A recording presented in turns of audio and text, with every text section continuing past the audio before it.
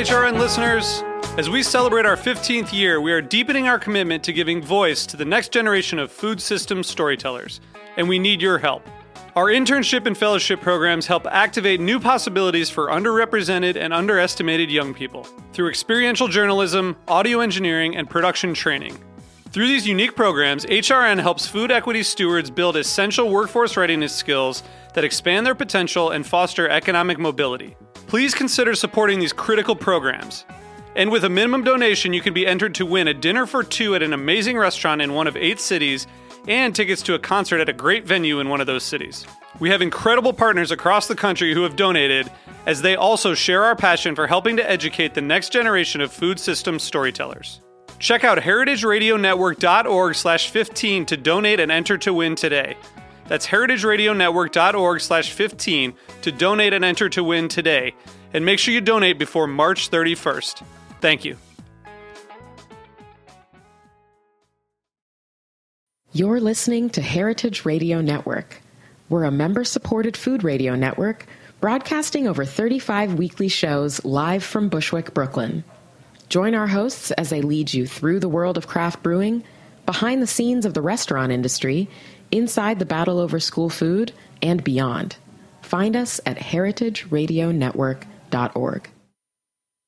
Visit a farm. Log on to escapemaker.com for more ideas on local weekend getaways and day trips to orchards, farms, wineries, breweries, and more.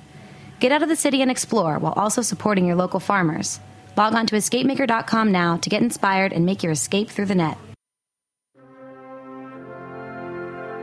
Hey everyone, this is David Tadashore, lead engineer and studio manager of the Heritage Radio Network, and I'm reaching out to ask for your support during our end-of-year fund drive. A contribution in any amount supports our weekly programming and our mission to make the world a more equitable, sustainable, and delicious place. Plus, you'll receive exclusive member benefits like monthly playlists, discounted event tickets, party invitations, and more. So, if you like good food and you love good food radio, throw a little dough our way. Make your gift at heritageradionetwork.org/donate. Happy holidays from all of us here at Heritage Radio Network.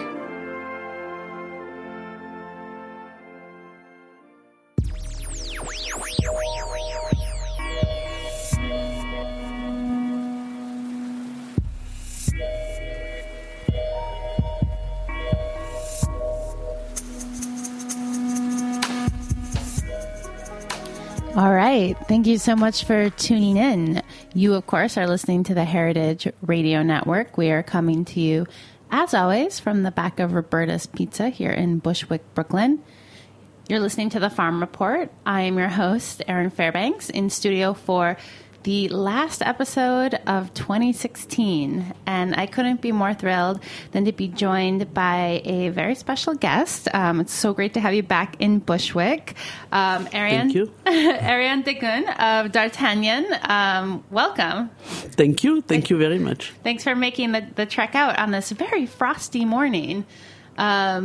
I am excited. I want to point people in the direction. We had Ariane on as a guest of our Evolutionary series, and I would definitely recommend checking that out to get a full kind of backstory on her amazing work and the trajectory of the company that she runs. Today we're going to be talking a little bit more about what's happening now and what's been going on since the last time we had you in the studio. You guys have made quite an expansion in recent years, so I wanted to get a update on how that's going. We were talking a little bit before the show. I feel like in the meat industry in particular, when folks expand, they often put down a footprint that's bigger than anything they could ever imagine needing to use, and then they get it 6 months in and they're like, it's not big enough. Are you guys experiencing that, or how are things going? Yes, of course. We stayed in the same place for 15 years, and it was 33,000 square feet. And the last 3 Christmases and Thanksgiving have been a nightmare. You know, we didn't know where to put things. We had to put things out before things could come in. I mean, it was logistically and labor, it was so non-efficient because the space was so tight. So we decided to move, and we went from Newark to Union, New Jersey, where we have a space of 87,000 square feet, and that's 2 football fields practically. So I was like measuring your workspace by football fields. I feel like you're like in a different category. Well, frankly, I do it in rugby field, yes, okay. But we're here in the US, so and we did the same thing in Chicago. We doubled the space in Chicago, and then we opened in Houston. So in Houston, it's a little smaller. But in Chicago, it's starting to be a big space too. And so this coming Thanksgiving was our first Thanksgiving in the new space. And you know what? With all the turkeys, we filled the space the first year. So it's puzzling, you know. I mean, how are we going to do this when you have one species that takes so much space for one time a year? Yeah. And, but we manage, and there are things that are selling less those time of the year, so we put them more up because we expanded in square feet, but also in cubic feet. Okay. So we have one more, I think, a fourth floor, if you wish, a fourth pallet space up there, and so that helps also. So we're very happy to be there, though, because the offices are spacious and we're comfortable there, and the heat works. And the heat works. It's very nice. So it's very nice. Well, you know, our office space is located for the radio network is located in the middle of a warehouse just around the corner. We share space with Heritage Foods USA, also a meat distributor, although on a somewhat smaller scale. But it's always so fascinating to me when you think about these businesses like that are very driven by the holidays, by events around certain times a year, where you need a lot of space in your freezers and your coolers, just moving around, but you don't need it all year round. And so that's a little tricky. And we're not particularly the seasonality, of course. You know, people give more and eat more during the holidays, but still we have a pretty steady business thanks to retailers who carry our products all year long, and we do have products that are popular all year long. It's just that one Thanksgiving with a turkey thing, the turkey takes so much space, you know, and so that's the one. So for folks who are not super familiar with the product line and the work that you guys do, can you give us just kind of the elevator overview? Okay. Elevator, which floor? Well, let's say somewhere around 20th. You know, we have a few minutes. All right. So what we do first, we source species of animals, and so we want to be able to sell products to restaurants, retailers, and also direct to the consumer on a website.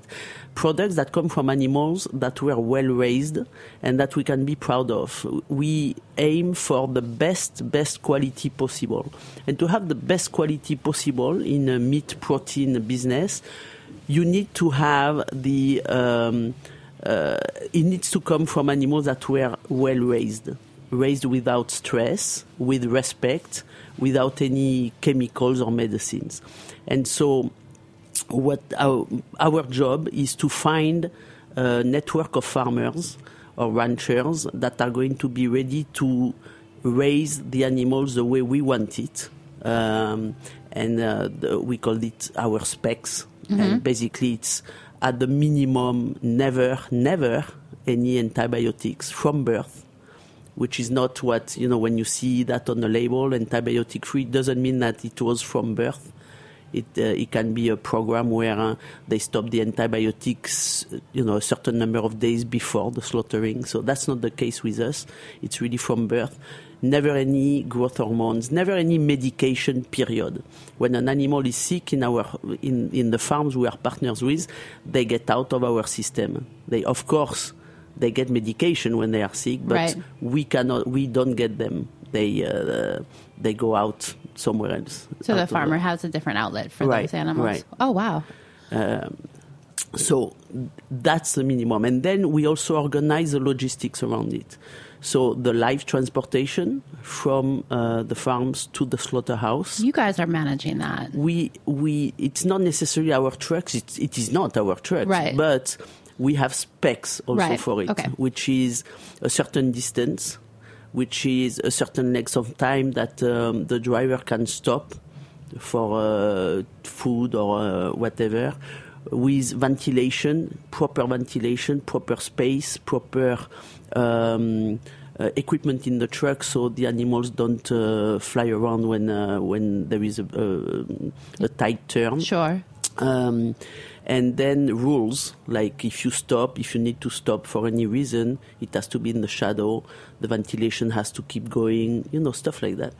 And then the maximum length of time from the slaughterhouse to the farmers. And that's why local is a good word, and we thrive to be local in the markets where we are today, which is Texas, Illinois, and here in New Jersey and the tri-state area, but it is a function of where the slaughterhouse is, not us. Right. And that's a big dilemma, an issue here in the US today, because there are less and less slaughterhouses, and the ones that exist are bigger and bigger, so they don't accept very easily animals that have a different morphology than the ones they are used to. Can you say that word again? Morphology. Shape of the animal, size of the animal, and so it's difficult to find the right slaughterhouse for our pure Berkshire pork, for example, which is much bigger because it lives much longer than the regular large white. Or it's difficult to find a good slaughterhouse for our Wagyu beef because it's at least 3 years old. It ate a lot of grain at the end. It's a very sturdy and full of muscle and but also marbled fat animal. It's difficult to find a slaughterhouse for our poultry because we are sticky on one point on the poultry. We want air chilling, which means we don't want any of our, whether it's poultry or game birds, we don't want them to be dipped in a tank of water, ice water, and wait until the water gets in and actually puts weight on that animal. We hate that. Our chefs hate that too. It's much better sanitation-wise and quality-wise to air chill them. That means as soon as you process them and they are plucked, they go in a refrigerator with a high wind, very cold wind inside, so that they dry and cool in the same time. And that way the flavors are really well concentrated inside. So all those things make it very difficult to get to the whole network, the farmers, the slaughterhouse, and then the final other logistic, which is the truck from the slaughterhouse to our 3 warehouses, soon 4. Where are you opening? Atlanta. Yeah. And or just a little south of Atlanta. I mean, we're looking right now. Yeah. And then temperature loggers and specifications from our warehouse to the final destination, whether it's a retailer or a restaurant. And that's easy. That's just temperature. So we now have temperature loggers, so we know exactly the temperature of the truck at any time, and we are very watchful, very careful about that. And in each warehouse, the other rule or spec or point of quality control is the rotation. So total traceability, barcoding every case, so we know every piece of meat that's inside that case. We know where it comes from, when it arrived here, when it was processed, by who, etc. So it's I love, so much growth has happened over the course of the business. I love thinking about you launching the brand essentially from your kitchen stovetop, making rillettes in an apartment, to now looking for your third kind of warehouse and distribution space. Fourth, sorry. kind of like tracing back that growth a little bit, what I would love to talk about from kind of like an industry standpoint is, you've definitely identified some of the challenges with relation to finding adequate slaughter facilities that are kind of set up to deal with the breeds of animals that you're looking for and the type of processing that you're looking for. But you've been able to grow. So how has that, is that a reflective of you're just finding the good people who are still doing that work? Have you seen a change in the industry? Is it coming more from the consumer side where there's just a demand so people are catching up? Like, what are the factors in that infrastructure that are allowing your business to get kind of bigger, not smaller? It's a catch-22. Yeah. When it starts to work, then it calls for more growth. Mm-hmm. At the beginning, we had to beg farmers, literally to beg them. Now they come and knock at the door, and we have to make sure they are close to another network existing or to a network of where we're going to open a warehouse. But at the beginning, we sold solely because of the quality.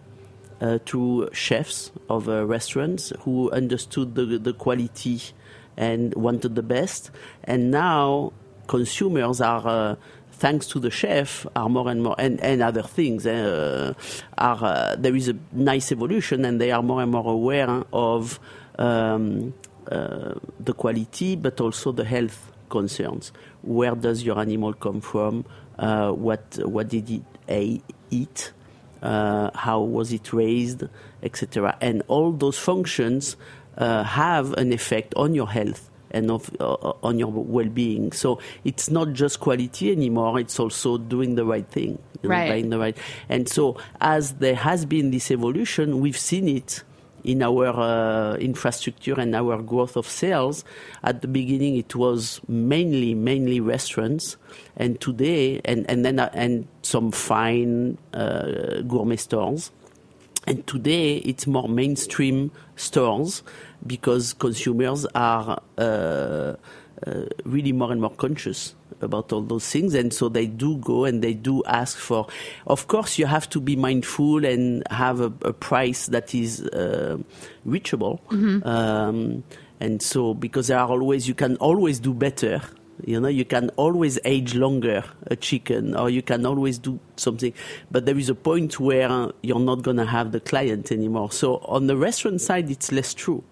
We really are going full blast on the best quality possible. On the consumers, it's one step behind, but it's getting there. Right. The evolution is, and it's very, very encouraging to see because it pushes us to get better and better and better all the time. And because the volume starts to be there, it's much easier than trying to get better when you're not sure there is a market for it. There's a market for it. Well, yeah, that was kind of what I was curious about is, you set protocols around, time and temperature and space and ventilation that you kind of outlined for us.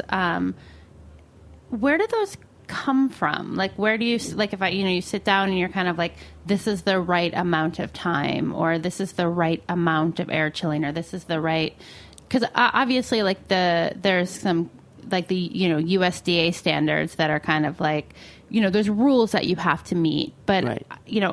I'm assuming that you're obviously going beyond that, but how do you decide and then how do you experiment at the margins of like where else you might want to like push or refine those things? So on the animal husbandry, we did not invent anything. There were things in Europe that were set up, Label Rouge or AOP, specifications. And so, for example, on our organic chicken, we'll have much more room to roam around, both outside and inside, than another organic chicken that will have exactly the same thing on the label as a definition of the USDA. The definition of the USDA on organic means sufficient space. Right. That's all they say in the rule. What is sufficient space? For me, sufficient space is at least 3 feet per animals. I'm not going to name any names, but for a factory farmed organic chicken, which exists today, it could be only 1 square foot per animal. By the USDA standards, organic means access to the outside. They don't mean how much of access. How many doors can you put in a barn when you have a barn of 15,000 chickens in there? Right. And so all those things we fight to be able to put on the label, and it's very difficult because of those USDA regulations. But we sleep better at night knowing that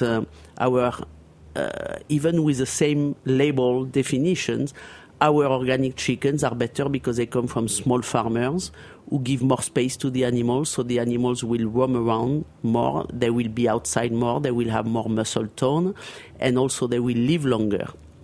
And so because of that, we have a better tasting. I feel like in the end, like all of those things, they really only work if, as a consumer, I can taste the difference. If I'm like, oh yes, your chicken tastes different. This Absolutely. chicken tastes different than other chickens to me. Yeah. And one of the things I find frustrating sometimes in the kind of meat conversation is because you're dealing with animals, because we have, I think, a sense of empathy and caretaking and respect in that relationship. I feel like chefs and consumers there's like this line of conversation where folks are, as a person buying the meat, you're like, oh, do it because it's like a good thing to do or the right thing to do. And I just think that's like that is challenging to ask of consumers.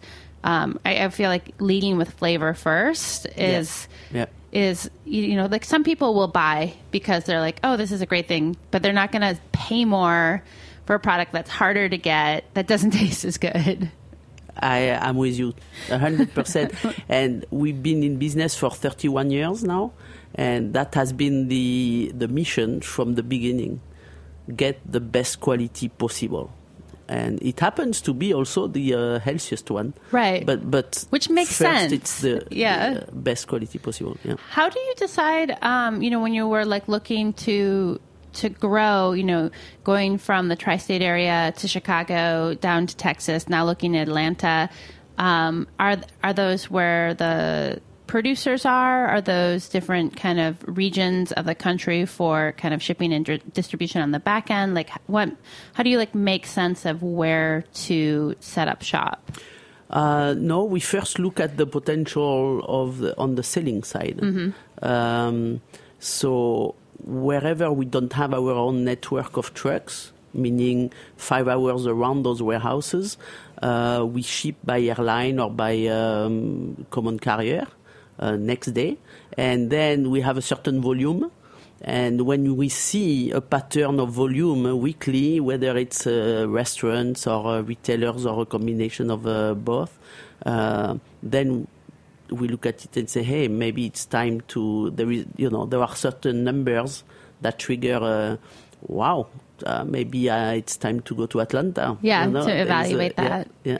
So I can imagine that the technology as it relates to logistics has evolved over that 30 years of what tools are available for businesses to use and the type of kind of expertise that's out there for you to work with.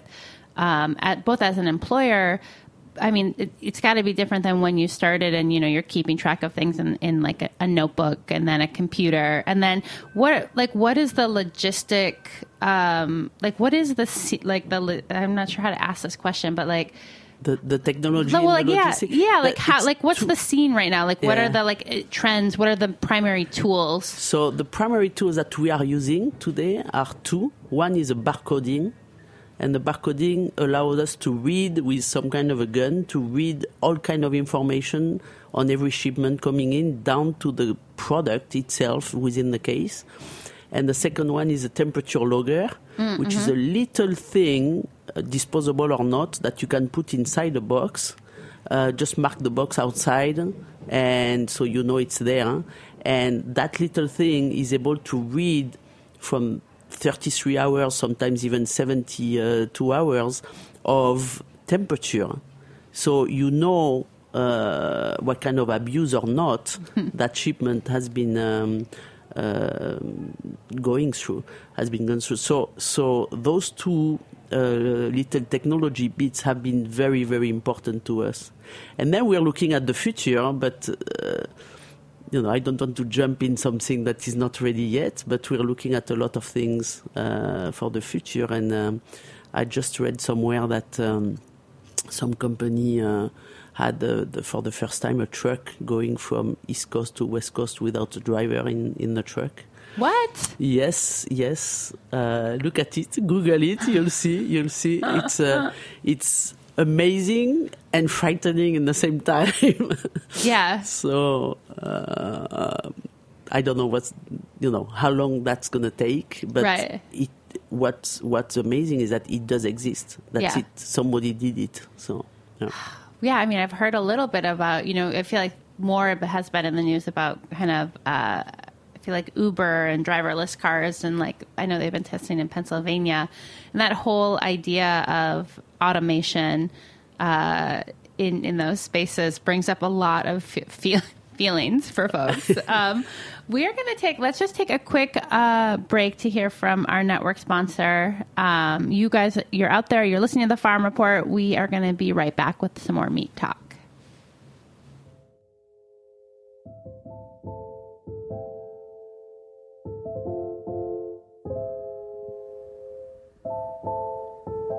And this one's called Kratom Coma by our former intern, Young Malcolm. We'll be right back.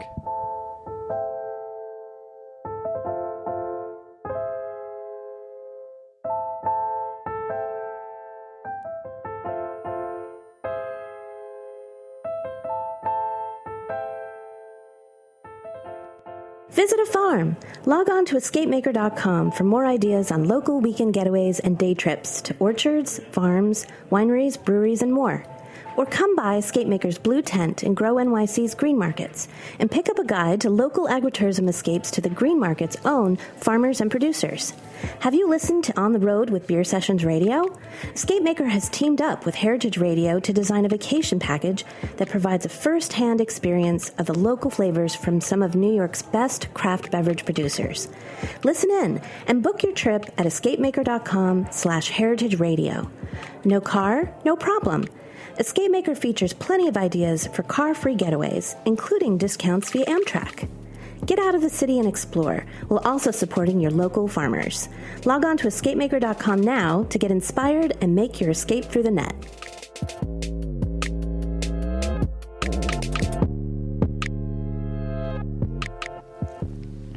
All right, we are back. We are wrapping up 2016 with a little bit of meat talk. We are here in the studio with Ariane Daguin of D'Artagnan and talking about the growth of her business over the last 30 years and a little bit about what the future may look like. Potentially driverless cross-country trucks would not have been the first thing at the top of my list, but it will be. It's so funny. I feel like the things change so fast in the world.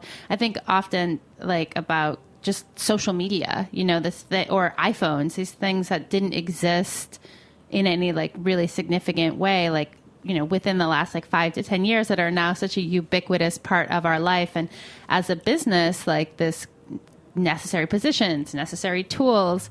When you think about the kind of communication aspects of the work that you guys are doing, as consumers are becoming more educated, do you find the questions that you're getting have become more nuanced, or it's just more people are finding you because you're kind of leader in this space? Or how has the education level of the country fed into your business? Are people more demanding of you than they used to be, or they're just excited because you exist? They are demanding as always, but in a different kind of way.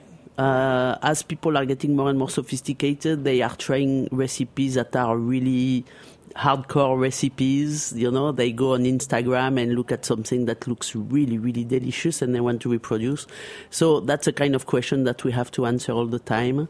And, but I'm fortunate to have most of our marketing and sales crew is from a cooking background. They were all chefs at one point or another, or most of them. So it makes it a little easier and so we have to be very careful to try to be as thorough as we can on our website and social media communication, so people have all the information. But yes, there is also the odd question coming up, and we were talking about technology earlier. There was a question the other day about how do you, if you have so much access to the outside, how do you deal with predators? Mm-hmm. And that's a question that nobody asked 30 years ago. They didn't even know, that there was all they wanted to know is that the animals were free range. Yeah. They didn't even fathom that there was a fox or an eagle or a big bird. And so we have, of course it depends on the species, but it's pretty funny because there is, in the Amish community, they are allowed to use solar energy. It's technology, but it's a technology that has been allowed by the religion, by most of the churches of Amish. So they have a system where the actual door of the barn, of the poultry barn, closes when the sun goes down. And that's perfect. That makes perfect sense because chickens naturally go inside at sundown, and so a few minutes later, boom, the door closes automatically. You don't need to go out and actually close it. You can also put a system of solar energy to have the food dispenser through an auger and a system of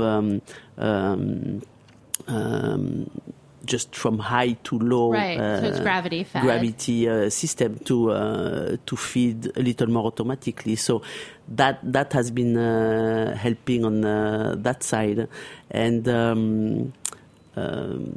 so that's very exciting to have questions like that. On the other predators during the day, there are other ways. We put nets outside so that big birds can't just dive in. Yeah, I feel like that's the thing people really don't know about is that like chicken flocks are very vulnerable to other birds of prey. Right. I feel like I visited a turkey farm a couple of years ago and they had a donkey on the farm because donkeys are great protectors of turkeys because for some reason large birds of prey don't like donkeys. They don't like the sound they make.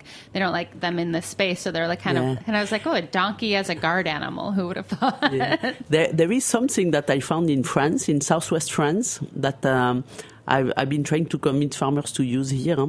It's a kite, a huge kite that looks like a big eagle. But like 20 times the size of an eagle. So even an eagle would think that this is a predator. Yeah. So, and it takes a little time for the poultry down there, the ducks or the geese or the chickens to get used to it and to figure out, no, this is not a predator. This is an everyday thing that we have, but it's very good against other predators. So, you over the years, obviously, you've expanded and grown, and I wonder if you could talk a little bit about building your team, because obviously, like you're working with more and more people. How do you kind of look to make hiring decisions for key people? What is like the vibe and the tone from like an employment standpoint? Because obviously you're doing something right. So give us your secrets. It's no secret. The name of the company is D'Artagnan. D'Artagnan. He was one of the three musketeers. Their motto was all for one for all. That's what we do.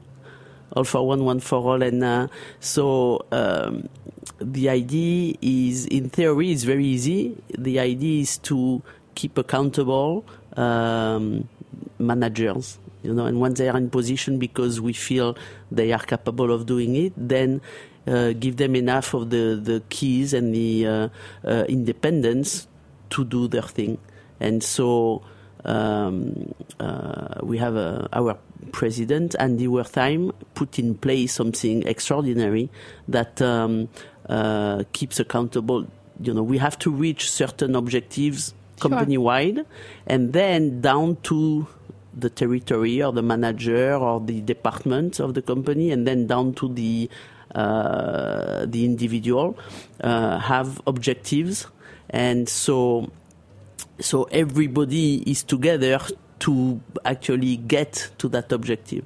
And that's very, very good for the all for one, one for all spirit, because when somebody is not pulling their weight or is having problems or doesn't understand some parts of their job, the other ones are around, are noticing, because everything is transparent. Right. We have reports up to the wazoo every day, every week. And they help, because they need to help, because it's for the good of everybody that they help.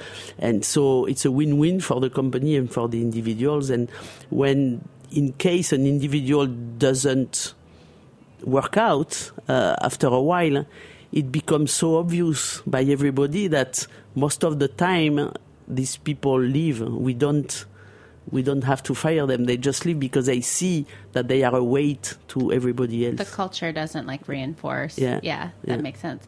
So how has your role evolved? I mean, you're obviously here in Bushwick in December chatting with me, sharing kind of the work that you guys have been doing, which I have to imagine is probably a different role than you might have played 10, 15 years ago in the middle of December.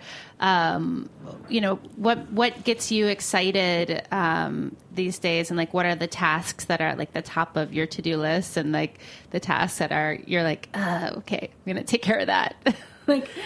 So after 31 years, I'm happy to say that the tasks that are really painful to me are less and less, because Good. I have the leisure to give it to somebody else. So now it's about strategy. Where are we going? When? How?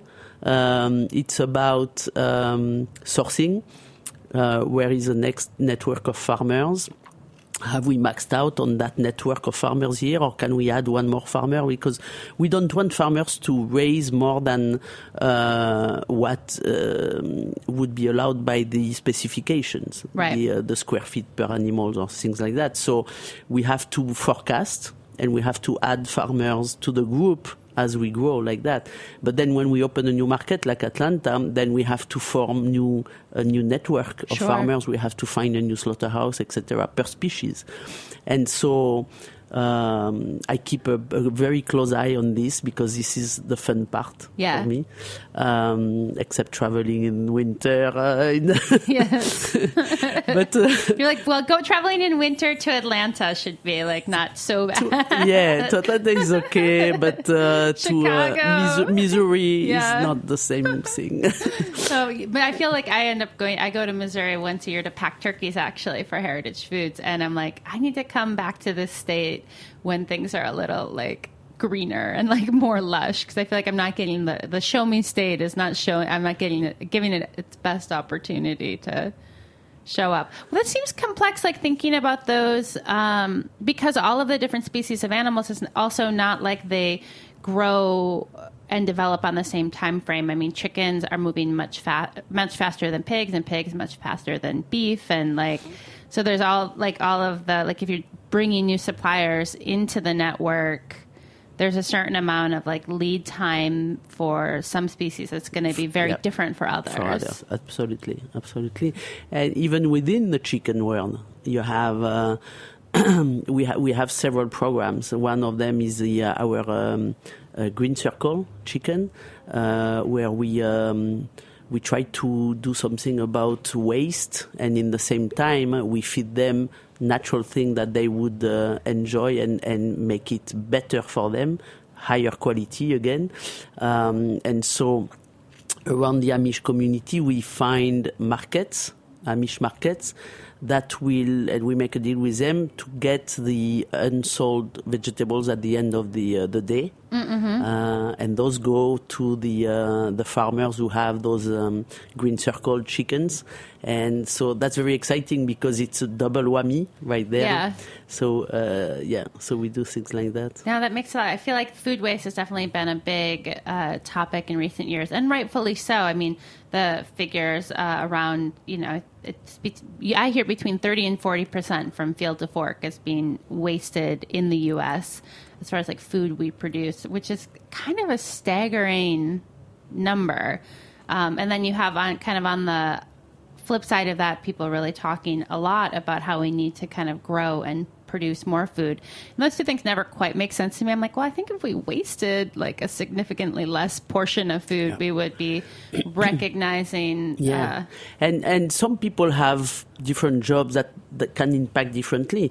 In our world, at D'Artagnan, what we think is that we absolutely have to do something about utilizing the whole animal, and that is not a trend. It's not the fashion of the month or the trend for the year. You're right. Pigs have always had heads and feet. Exactly, and a shoulder and a leg and a middle. And so, if everybody was buying just bacon, we would be in trouble. So our job is to find an outlet for every part of the animal in same quantity than the most popular cut, which at the beginning was very, very difficult. Yeah. And now as the volume comes in and as the evolution of the company and of the sophistication of the palate of the consumers is in, we are able more and more to do that without having just to downgrade it to the regular program and have it done something commodity oriented. So for us, it's very rewarding. To do that and to work on new ready-to-eat products or to introduce to restaurant clients a new cut in the beef that they might have overlooked, to make something good with cuts that are as good as the middle meats, but a little more difficult to cook. It's going to take a little longer. It's going to take a little braising, but it's good. My father always told me. My father had a hotel restaurant in Auch, Gascogne, in southwest France, where D'Artagnan is from. Yes. And he always told me a good chef is not, and he had 2 Michelin stars, so, he knew what he was doing. A good chef is not a cook who can cook lobster and caviar and truffles and foie gras the right way. A good chef is somebody who can take what comes in nature and do something good with all the parts.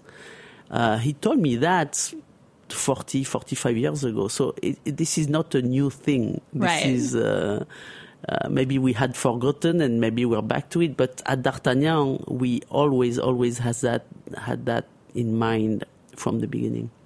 So we are coming to the end of our time here. I mean, how do you decide what to eat for, end of year holiday meals? I mean, as someone who, you have access to all like the most exciting things, what are your kind of like go-to like celebratory things? Or is that not how you, are you like, I don't need as much meat anymore? Like, no. Holidays are holidays. Yes, you have to celebrate in family. If you were like, oh no, I am vegan now, I'd be like, oh man. No.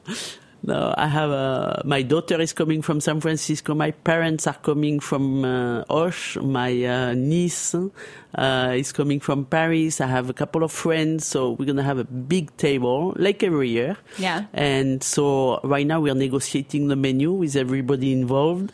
Mainly my daughter on one side, my father on the other, and me. We have that triangle where, so what do we do for this year? Is that going to be prime roast of Wagyu, or is it going to be a big bird?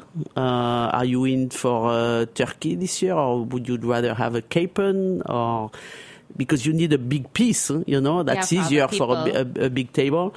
I'm pushing for wild boar. We have some beautiful wild boar coming in the whole rack. So my daughter loves venison. So we're just talking. And then, of course, we have to have a ham, whether it's a Mangalika ham or... but it's going to be a Mangalika ham because she already put her veto on this one. So I have a stand in the kitchen where I put a ham when I know I have a lot of people at home. Yeah. And every time you pass by, you cut a little piece of a ham all day long. And so that's the must. That's the one thing that is all set already. It's a good for snacking. Yeah. I think I just was chatting with my mom. We're going with prime rib this year. And then... I don't know. Something interesting for breakfast is my job. I'm excited to tinker a bit. There's something lovely about getting the opportunity to just cook for a large group of people too. It's not an everyday thing. So you want to do something extra special. Yeah, and look at the soup department also, because with that kind of weather. Good soup, starting it with a duck stock, a duck demi-glace or a veal demi-glace, and then expanding it with the juices of whatever you're cooking, or putting some chestnuts in there and mixing it in there. And I'm ready to eat now. Well, thank you so much. It's been a pleasure. I really appreciate you coming in to give us the update. And folks out there listening, like I said, definitely check out the evolutionary recording we did. You can find that by searching the Heritage Radio Network website. Great backstory on you and your work. And best of luck this holiday season. Thank you. Thank you very much.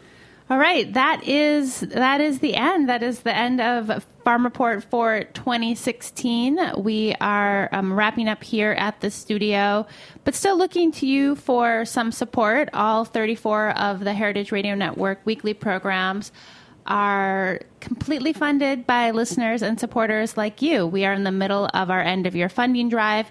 Today through next Wednesday, December 21st, we are in a match period. So any amount you give between now and then will be doubled. So definitely drop on by www.heritageradionetwork.org/donate, or just click that beating heart and make a contribution today. Any amount helps. I might recommend becoming a member at the household level. We have some swanky new T-shirts designed by Pete Cesar, Anthony Falco. They're awesome. You can find them on our site as well. Thank you so much for listening, and I'll talk to you guys next year.